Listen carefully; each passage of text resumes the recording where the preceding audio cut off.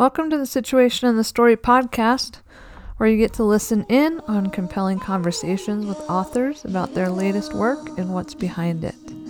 I'm your host, Chris Moore, a queer writer and educator living in Denver. Sit back, relax, and enjoy the show.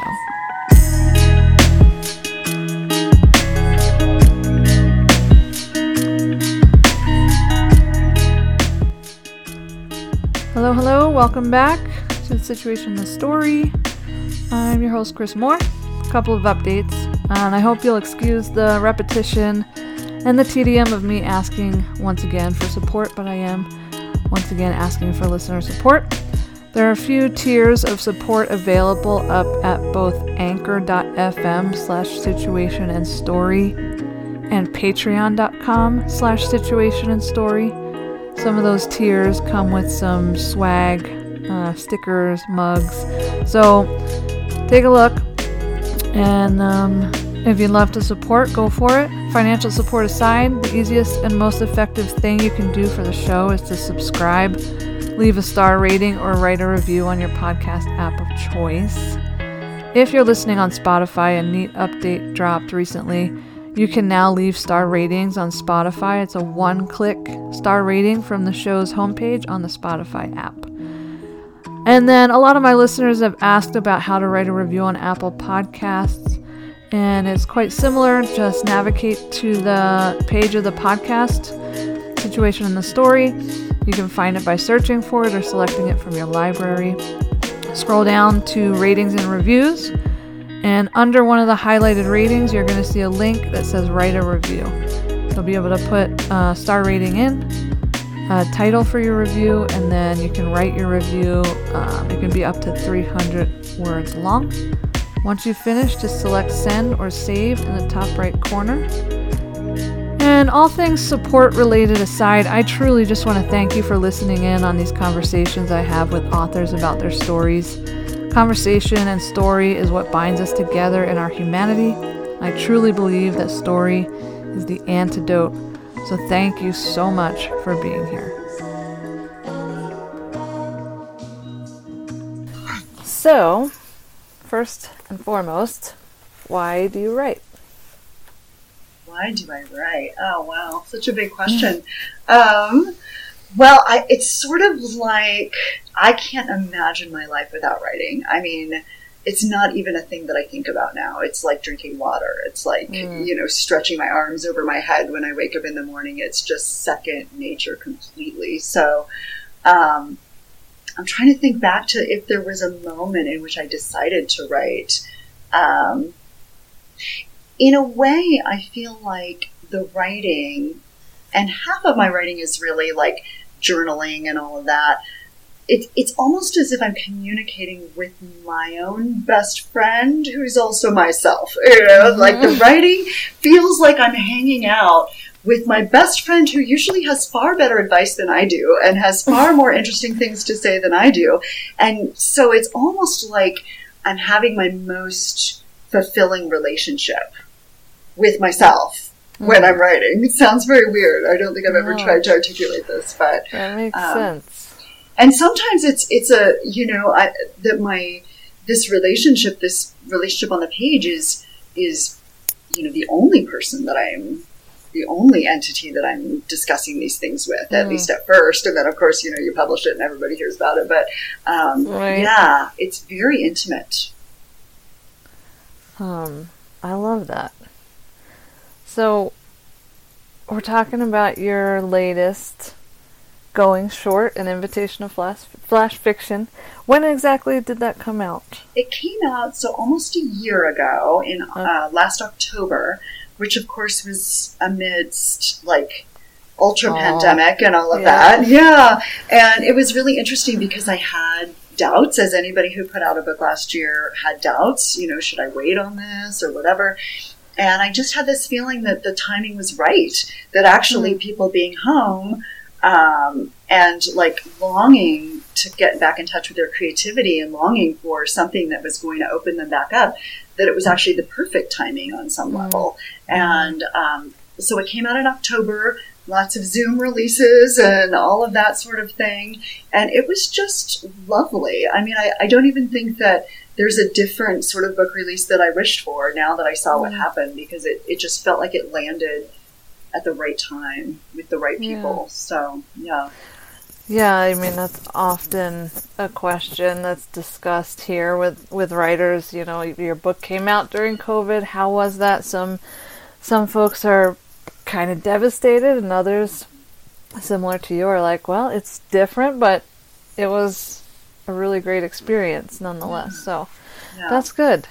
Yeah, I gobbled this book up in like one sitting, I think. I couldn't stop. Maybe 2 sittings, but you know, you spend most of the book kind of mapping out what flash fiction is and isn't, but perhaps for the listener that's not as familiar, kind of, you know, what is flash fiction? Yeah, that's an awesome question. One often overlooked. So the official definition would basically be it's a story, meaning that it has narrative arc. It's got a beginning, middle, and end. It actually has like storytelling movement in less than 1,000 words. So there's kind of 2 components: that narrative aspect and that constraint of space aspect. And I think it's really important, and I talk about this a lot in the book, that people kind of coming to flash fiction will come from different places, you know, like people who come from short form poetry particularly, you know, they don't really have an issue, or usually don't have an issue with writing in a small compressed space. That's something that they're usually pretty comfortable with, but maybe like, okay, I'm not sure if I'm actually telling a story here or if I'm just kind of setting a mood.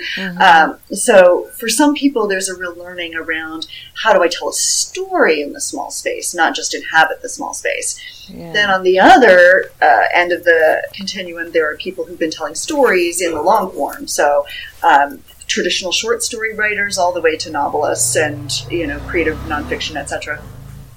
And they kind of have the opposite. You know, they're pretty good at telling story, but they think they need 8 times as much room to really tell the story. And what they end up learning is about how much you really don't have to say. And still, like, perfectly land your story. So I think that there's a lot of learning that happens for people depending on where they're coming from into the flash fiction world. Yeah, so I got my MFA in creative nonfiction at the Mile High MFA. So, so you're a storyteller. I'm a storyteller, but I also have, you know, a long kind of history of writing poetry and prose poetry, and so when I was learning to write essay and memoir, I was doing a lot of that imagery and emotion and kind of unsure how to do narrative. And then when I started getting involved in or interested in flash fiction, or especially Hilary Leftwich's collection and stuff, that was kind of my first real dive into it, I guess. And it's a wonderful collection. It is.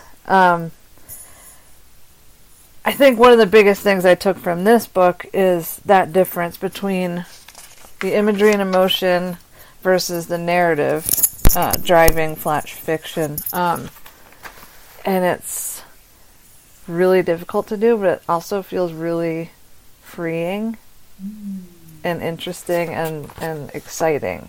So I just started dabbling in writing short stories and stuff. I don't think I've actually written a flash piece yet, but after reading this, I mean, I'm ready to try. Yay! I'm sure I'm going to fail miserably at first, but that's okay. That's okay, because, like, if you don't fail a couple times, you won't actually, like, start to win, you know? So yeah. I think so many people hold back from taking those first steps because they're like, well, but I'm really good in my other genre, and I don't want to become a beginner again. That's scary. That's, like, not good for my ego, you know?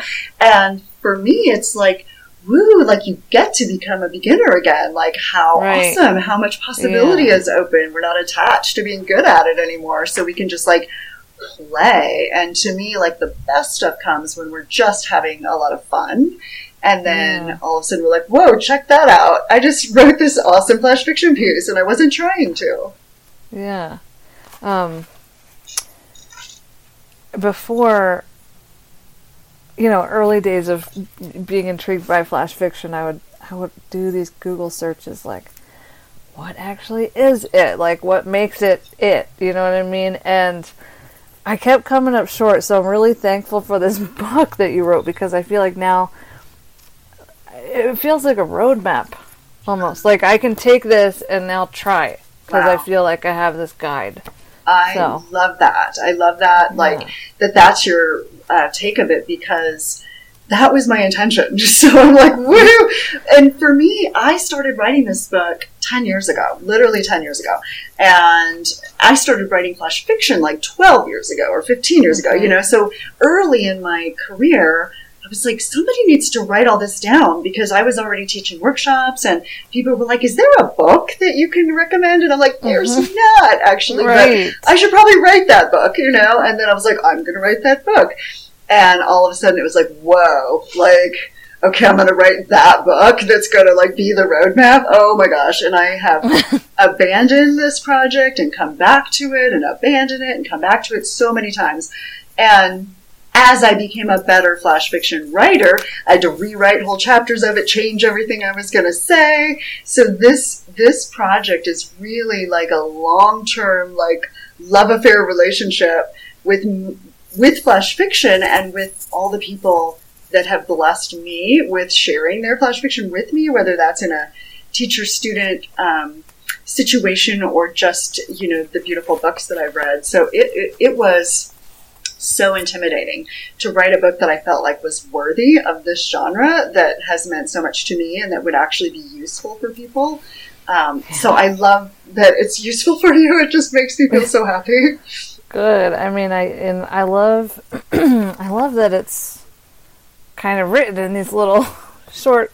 Yep. I'm sure. Was that kind of intentional? That was part of the process, actually. Yeah. I think it happens somewhat naturally because everything I write now comes out short, so it's almost like I can't write past 1,000 words in a sitting. But also it was one of those breakthroughs in the process of abandoning and coming back to it, where I was like, wait a minute, like,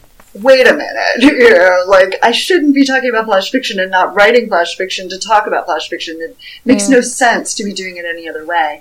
And so then I got really intentional about it. And as anybody who's read the book will know, there are chapters, quote chapters in there that are literally a couple sentences long, lots of white space. And I love that the book decided to land that way and that I quit fighting it and let it land that way. Me too, because, I mean, for me, it's an intimidating genre, as it is. So, and craft books, I mean, they're hard when they're lengthy like that, and this was digestible and highlightable, and just, I'm excited to try it out. So, can I ask you a question? You said flash fiction is intimidating. I'm just curious, like... How is it intimidating, you mean? Yeah. Well, it's more exciting than intimidating. I think it was intimidating before I read Going Short, because I had such a hard time wrapping my head around what exactly it is and how to do it. Like, it's not just going short, when you talk about the zoom lens and the most important 5 minutes and of a story and things like that, it really helps me understand, okay, it's I don't know. Well, I love exciting over intimidating. That feels like a win for me.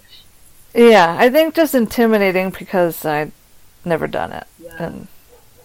And but like I said, now I feel like I can. So, and I think what you'll find, and what I found when I was going short myself in that process, because I came from novel writing, so I came from like the long form narrative, and I did poetry obviously, but that wasn't like my identity.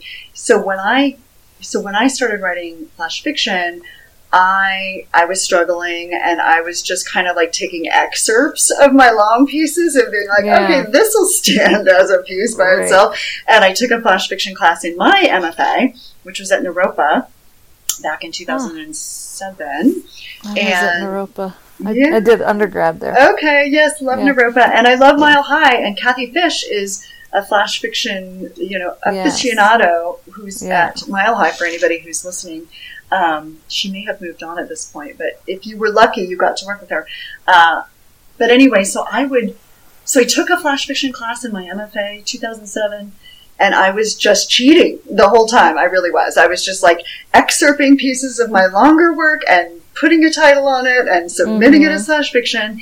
And I remember the day that I actually wrote a flash fiction piece, like as a flash fiction piece, not like cannibalizing my longer work, but actually like, oh, wow, look, it just came out as flash fiction. It just like ended perfectly. And it was a shift, and I felt that shift. And yeah, then I really just didn't ever look back.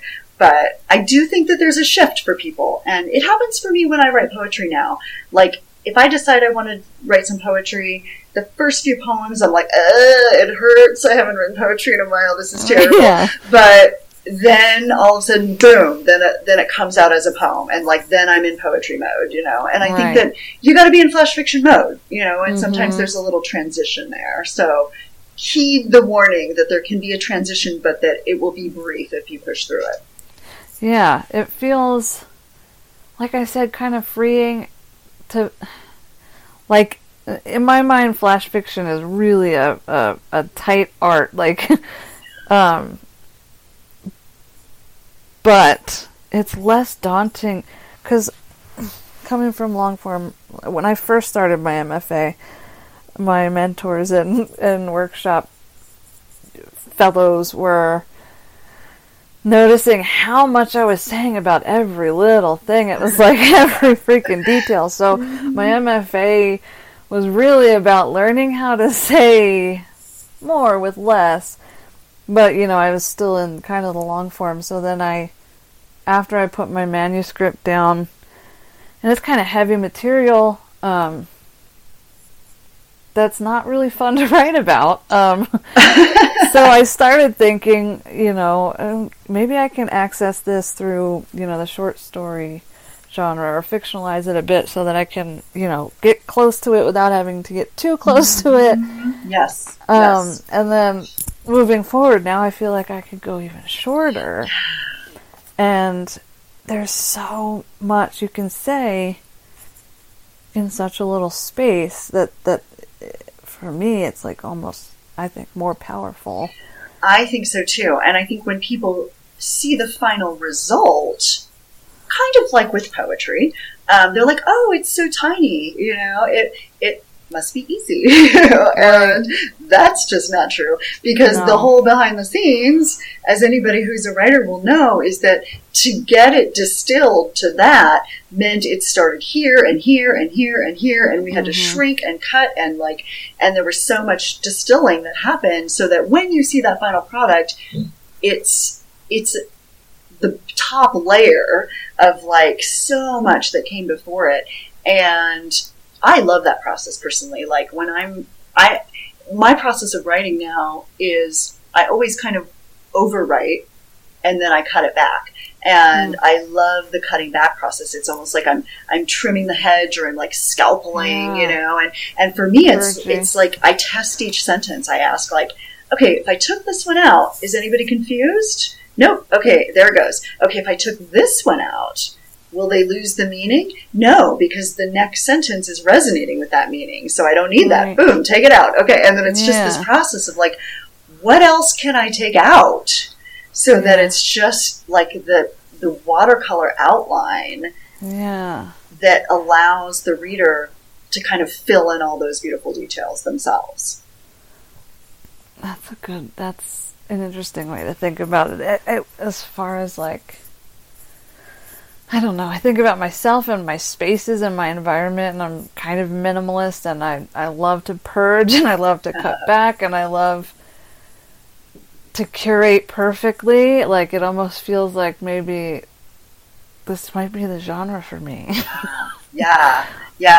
And you could take like a chunk from this manuscript that you wrote and just like put it to the like purge test, and just see like, could I take it down by half? Could I take it down by 2/3? Like, what would be left? And would what's left do the job? Yeah. Sometimes we find it does better, even. Okay. Oh. It's kind of like somebody coming up to you and just saying, like, one powerful thing. And you're like, whoa. As opposed to somebody coming up to you and being like, and then I was thinking about this, then I was thinking about this, and then here's a powerful thing I'm going to say, and then I'm going to say this, and then I'm also going to say this, and then it's like, it all gets lost in there. But if they just say one thing, like, Chris, whatever that thing is, then it's like, oh, all this white space surrounding that. There's nowhere for me to go except there. There's no other option. I wonder if there's a way to create a flash fiction memoir collection. Oh, yeah, for sure. To, blend those. Yep, I do that. And actually, that's sort of where my work has gone the last 7 years. And I'm actually teaching flash novel, I call it flash novel, workshops, and even a flash novel mastermind for people who've taken workshops with me before.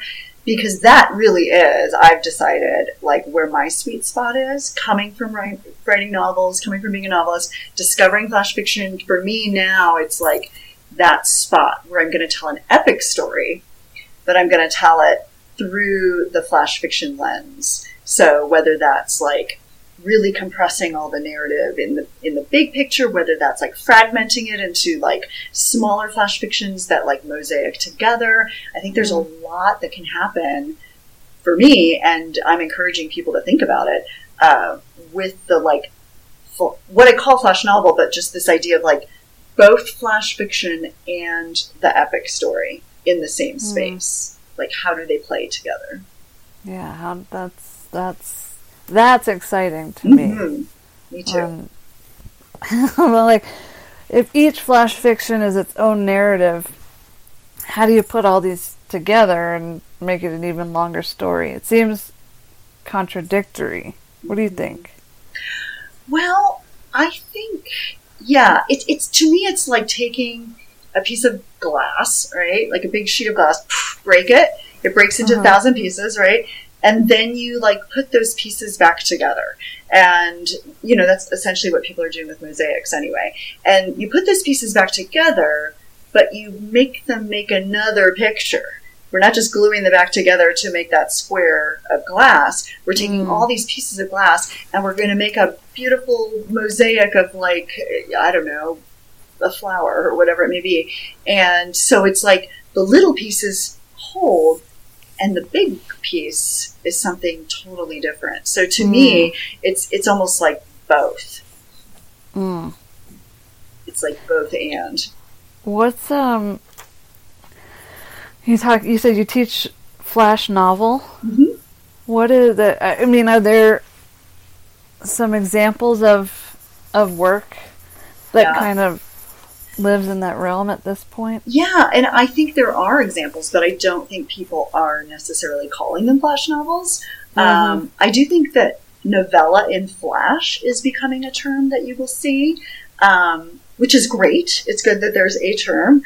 I have always been, and actually my graduate thesis from Naropa was the flash novel. And why we need it, and why we need this term, and like, because for me it's like, grab the term, stake the claim the land, and then we'll figure out what it is. Let's just claim the land, when we're basically saying, look, a novel doesn't have to be 60,000 words, and flash fiction can do more than just tell one single story, and like, we're going to figure it out. So what I find is that people, they'll say like, what's a list of flash novels? And I'm like, good luck. We're creating that list as we speak. Right. And isn't that exciting? Because like, how often do you get to be like on the forefront of genre?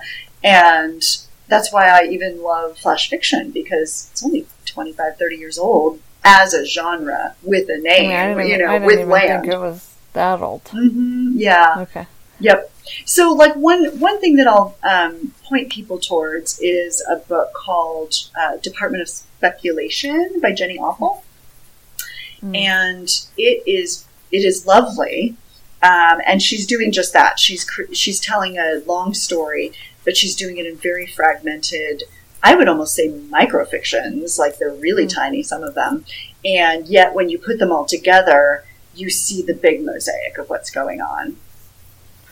do you think it's helpful to...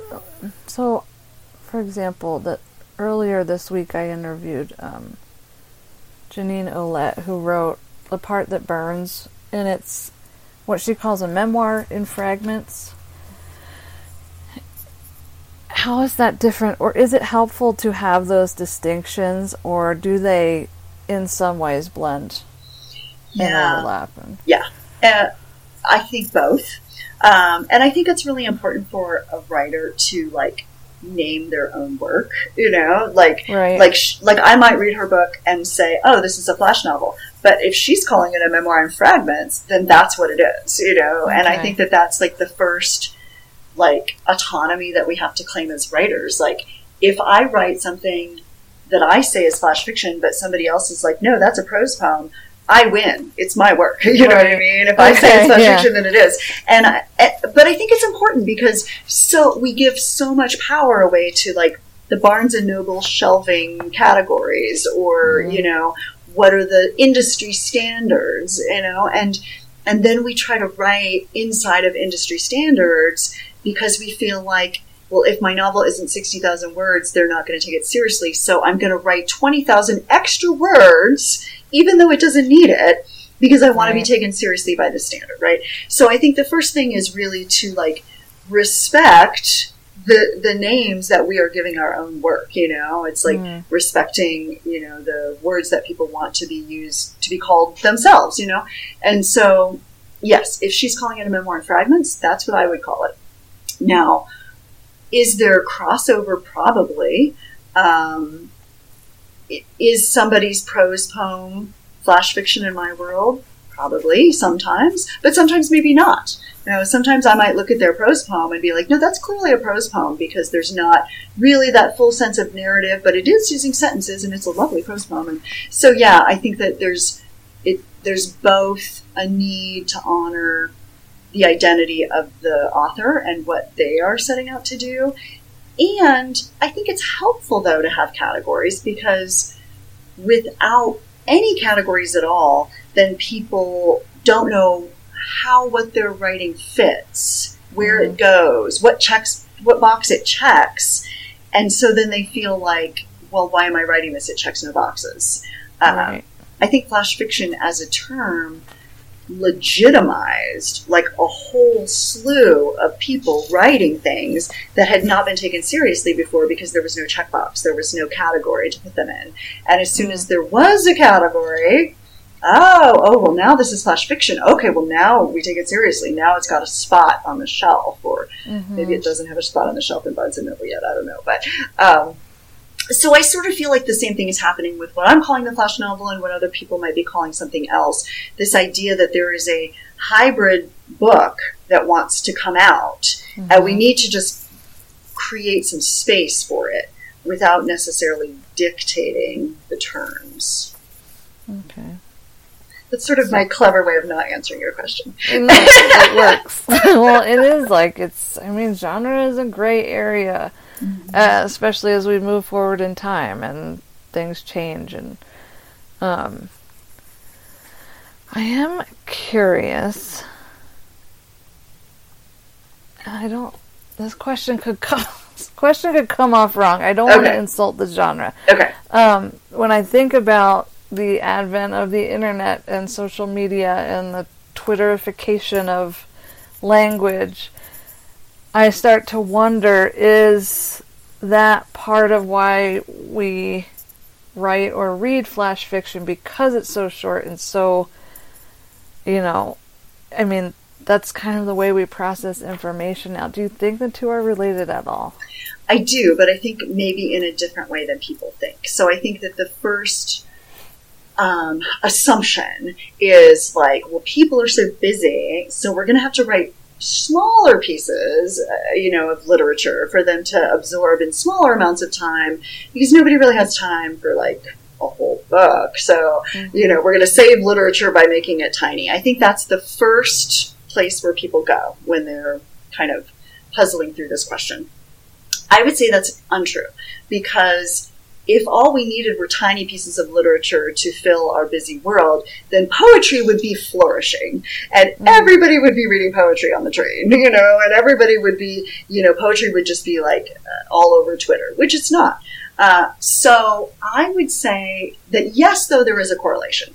And for me, the correlation has to do more with the technologies available to us. So because we are living in an internet world, and because there's so many more possibilities, I think that there are now spaces for people to write these tiny things that there weren't spaces for that before. So before the internet, here's your options to get your work out there. Your options are to publish in this magazine, to publish this book, to do, a certain number of things. Most of them were tangible. And now that we have the internet, there's all these other possibilities. And there's all these other spaces that have opened up. And I think people are like, wow, okay, well, there never was a space that was 5 inches by 5 inches in a magazine that I could fill before, and now I can. So I think that the internet has created space for flash fiction, like actually on the page. The other thing that I think, though, is interesting, and I would say this goes with using computers to write in general. And if you look at the evolution of like how people wrote, right? When they're writing by hand, we get 900-page novels because who's going to go rewrite these pages, right? And then when they switch to typewriters, we're getting 300- and 400-page novels, Right. And I just think that there is a correlation now that we're on word processors that make it very easy for us to edit. And we do not have to crumple up whole pages and type them all over or white them out or anything. I think that there's been an ease of editing that has allowed us to say, well, what if I took this out? What if I took this out? It's so easy to take it out that I'm willing to try. And so, yes, I think in that way, the internet and the computers have allowed for this genre to flourish, but not in the way that people's attention span is not there, because I actually think it takes a sophisticated reader to enjoy flash fiction. Me too. Mm-hmm. And Well, I think what you said makes perfect sense about the types of technology available to us now. That's interesting. So you were a long form writer. You have novels out. You've been doing this for how long? I have been publishing for 20 years. I just realized yesterday. I was kind of adding it up. Just about 20 years.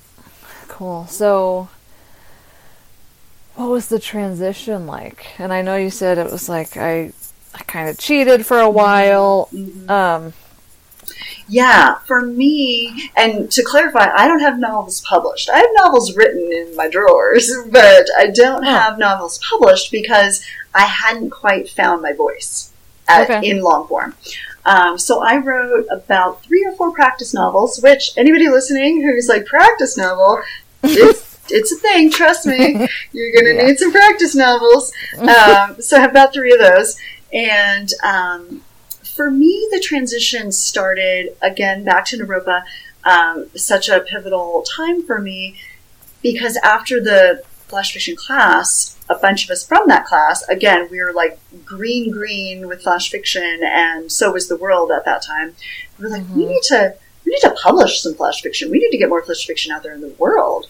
And so we actually created a press, Fast Forward Press. We put out our first anthology in 2008. And then we put out anthologies for the next 5 years. So we were like in existence from about 2008 to about 2013, putting out stuff.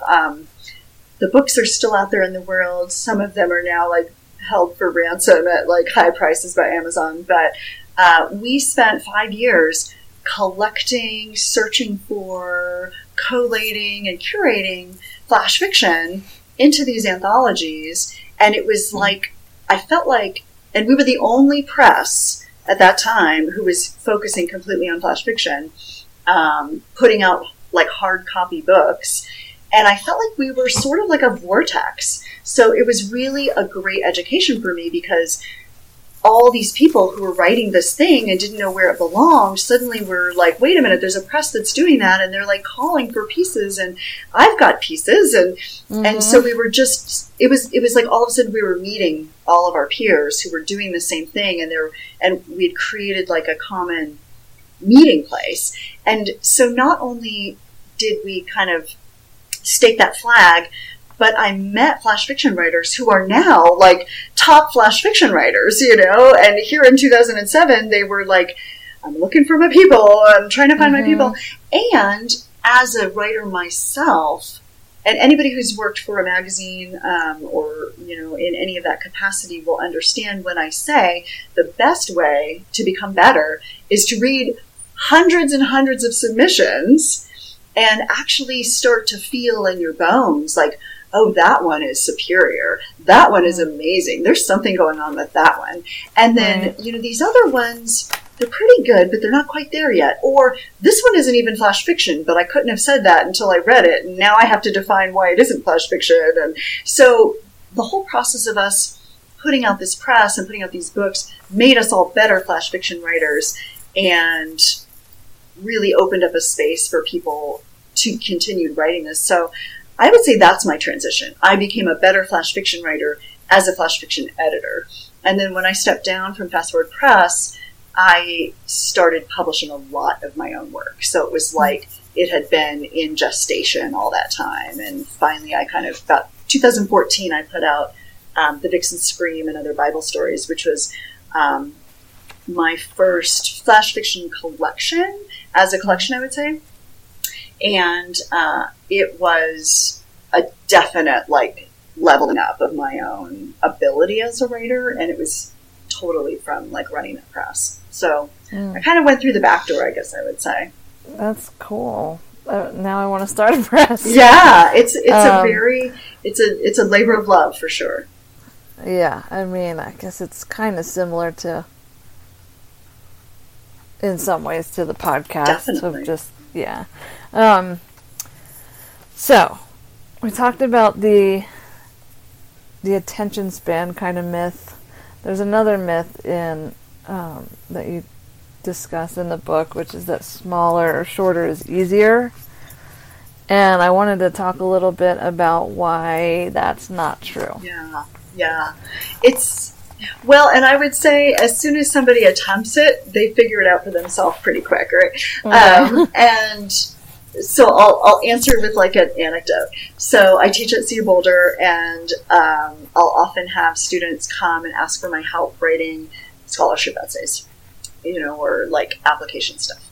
And a lot of times with these scholarship essays, there'll be an option, like you can write a 1,000-word essay on blah, blah, blah, blah, blah, or you can write a 250-word essay on the same thing. And people are like, oh, well, of course I'm going to go for the 250-word essay because that's going to be a lot easier, right? And then they come to me and they're freaking out and they're like, how do I say everything I need to say in 250 words? I should have picked the 1,000-word essay, And I just laugh because that is the absolute truth. It is harder to say it succinctly than it is to go on and on and on. If I tell you you've got all the space in the world to tell me a story, you're going to use all that space. You're going to stretch out and you're going to, make yourself comfortable. And it's like we fill the spaces that we're given.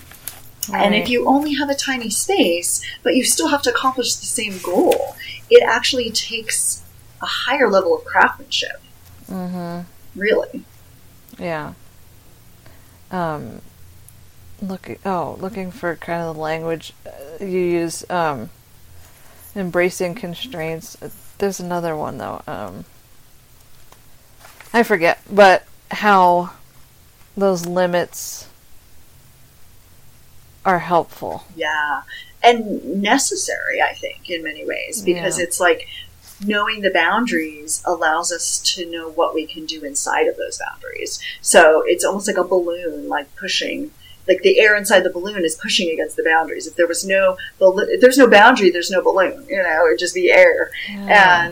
And so the flash fiction is really like the membrane, like the constraint is like the membrane, and that like gives it shape, and then we create the art inside of the membrane, inside of the boundary. And once you get good at it, once you start playing with it, you play with the boundary a little bit. You're pushing off of it, and you're kind of like acrobating inside of it, because it actually becomes almost like a puzzle to figure out. How do I do this thing inside this membrane? Yeah. I've been wrestling for years now on structure with the memoir manuscript or whatever this thing is that I'm trying to birth, and like those constraints that framework, the boundaries that Flash creates is really comforting to me. Yeah. Where it's like, okay, I can work here. I don't know what to do when there's no boundary. And I've been asking writer friends and mentors for years, like, what am I supposed to do with the structure here? I just have no, even the form. Is it supposed to be a memoir? Is it supposed to be just like these big question marks? And Flash and even short story collection, that gives me a sense of, I can do this. I love that. And I think it's not only that for the writer, but it's also for the reader. And there's a quote, I don't even remember if I put it in the book or not, but there's a quote by, I think it's Bruce Rogers, I can't remember, where he's basically saying, because it's tiny, the reader's going to give you permission to get a little weird. Because even if it's super weird, it's going to be over soon. You know what I mean? Right. And so it's like the reader's more indulging because they know that there's an ending coming soon. Right. It's not like we're going on a 200-page weird journey with you. We're going on a 2-page weird journey with you. Right. And if they don't love that one, it's over, and they're going to love the next one, you know? So there's a lot more permission on both sides, I think, you know? That's interesting. Trying new things and allowing the reader to play with us a little more than we would if it was, you know, just going on and on and on. Right. So, let's talk a little bit about microfiction. Okay. Which is, I don't know what you would call it in comparison to flash fiction. Again, you know, I think that people want definitions. Boom. They want it to be like black and white. What's a flash novel? Yeah. What's a microfiction? So I will be slippery again. But That's fine. I would say that microfiction is sort of emerging as like the subset of flash fiction. It's coming out more and more, and it's like happening the way flash fiction sort of happened, but microfiction is kind of defining itself in the 300 word range, which is even smaller. And I would say that many, many, many of my flash fictions are in the 300 range, and I just call them flash fictions, you know? Okay. So, again, people are going to want to distinguish its microfiction versus its flash fiction. And again, that's a personal choice, I think, what you would call it. But I think that this idea of microfiction is like, can we make it even smaller? Can the whole story happen in like a single paragraph, which is basically the size of a microfiction, a single paragraph, and then from there people play further. You know, there's a great little journal called Blank Ink, and they do 50-word stories, you know, which are like a tiny little story in a tiny little chapbook, you know. Yeah. And yet, it's like each one of them just kind of punches you in the gut. I never read flash fiction before I go to bed because I can't sleep because it's like it stirs me all up, you know. Yeah. Mm-hmm. That's kind of a perfect segue to my next question, which is like, what is the purpose? What is the... I'm losing my words here, but what would you say that flash and micro are trying to do? Yeah, I love that question. Okay. I think that we're telling stories in a new way. So I think that, you know, storytelling has been one thing for many years. And I think, this is my whole esoteric thing, but I think that we're trying to tell different stories than we used to tell. Like, the stories that we used to tell have been told, and now we're trying to tell new stories because we're different people in a different world who have different things that we're dealing with. And I feel like it's emerged because it's really difficult to tell the new stories in the old way. It's like the new story needs a new way. And I think I do a lot of comparison when I'm teaching with, painting and dance and music and all sorts of things. And I think often about this quote from Mark Rothko, who is a painter who, his final paintings were these big color swaths, right? Like that's kind of the final layer. But if you look back throughout his work, he had work before that looked much more like Dali-ish and looked much more like, much more in the surreal world.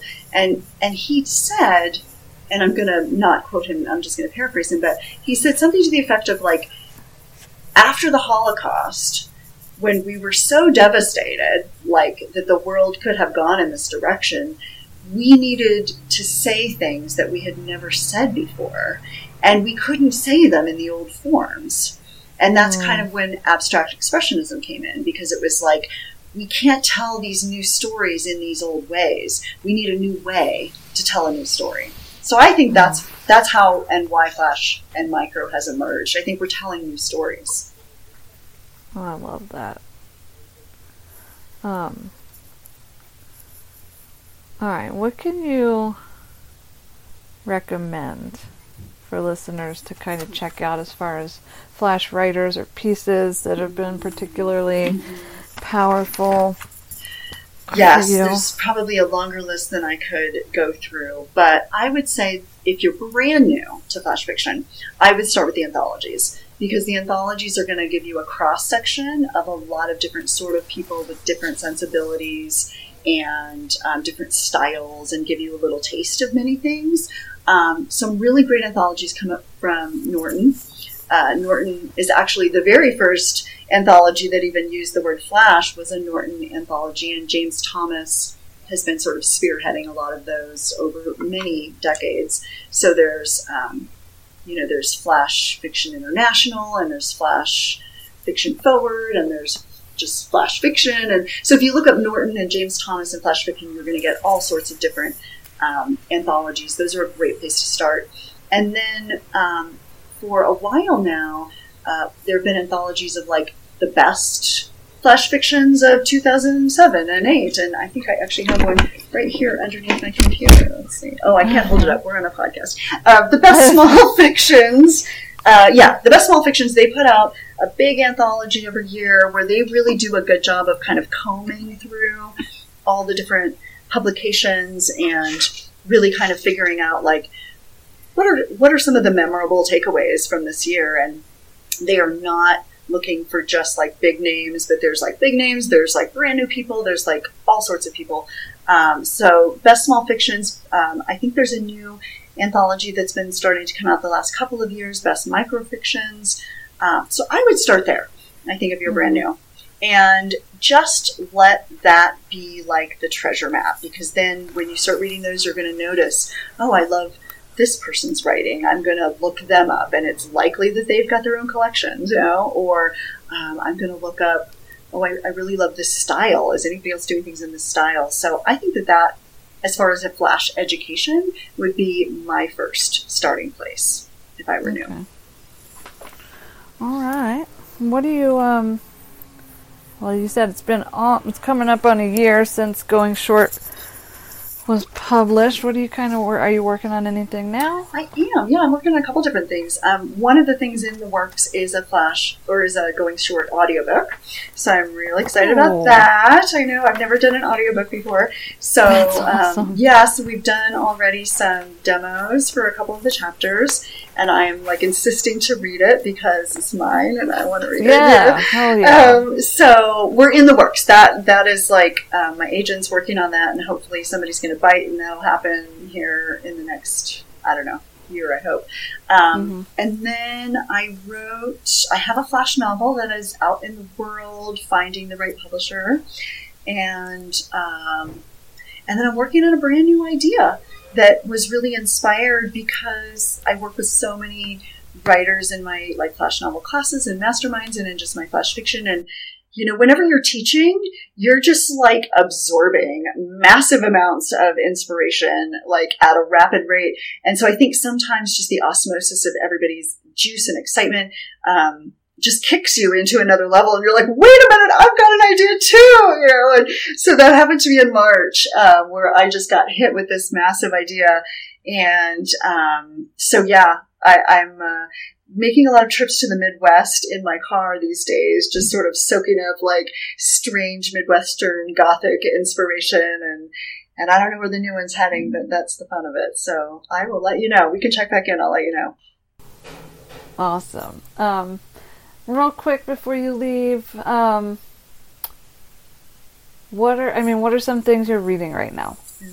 I know you're maybe in your personal world, not so much. Yeah, no, and teaching. Exactly. And I would say that in the evenings before bed, I don't read flash fiction, as I was saying, because it winds me up too much, and I'm reading a lot during the day. So I tend to read not flash fiction when I'm going to bed. So on my bedside table right now, I have two things which are not related to flash fiction at all. One is a book that was just recommended to me called Love and Ruin, which is like a historical fiction-y account of Martha Gellhorn, who was Hemingway's like third wife, and she's like a war correspondent, and somebody recommended it to me. I'm a big Hemingway fan. So I haven't started that. Okay. I'm also reading this nonfiction book called Tantric Jesus, which is like really interesting. It's like comparing like early Christianity to like early Tantra, and how they're both like actually saying the same thing until Christianity got like turned into this other thing, which is super fascinating. And then I just finished reading this book, Station 11, which other people have read and recommended to me for years. It's a dystopia. Amazing. Totally recommend it. It was like a really lovely read, and I wished it had gone on longer. Cool. Well, awesome. Anything else you want to say or share around this book? No, I'm thrilled that so many... Oh, I guess I could say that the book has won a bunch of awards, which is really exciting. It won a Reader's View Award, and it got it was a finalist for like a Next Generation Indie Award and a International Book Award. So I'm pretty excited about that, obviously, but it makes me feel like validated that this genre is actually getting the recognition that it needs, because this is really not about me. This is about the genre. So I'm pretty excited about that for anybody who's like, where's flash fiction going? I'm just thrilled that you had me here, and I'm so grateful to everybody who's already read the book or may read the book, or that I've worked with or not, or may, or I'm pretty excited. I've got workshops full this summer, but I've got workshops again that I'll open in the fall, and I've got flash fiction retreats and things that I do, so people can check me out over at nancystohlman.com to find out what I've got going on. Is that where they can pick up the book as well? Yeah, if they want to pick it up from me, they can pick it up there, but they can also get it from Amazon or the publisher Ad Hoc. If you're in the UK, Ad Hoc is probably the best place to get it. And the links would be all on my page as well. So. Okay. Well, thank you so much. This has been super inspiring. I'm like excited to write now. I haven't been writing in a long, long time. So I appreciate it. Yeah. And thanks for being flexible. Absolutely. And thank you, and happy writing. Thank you.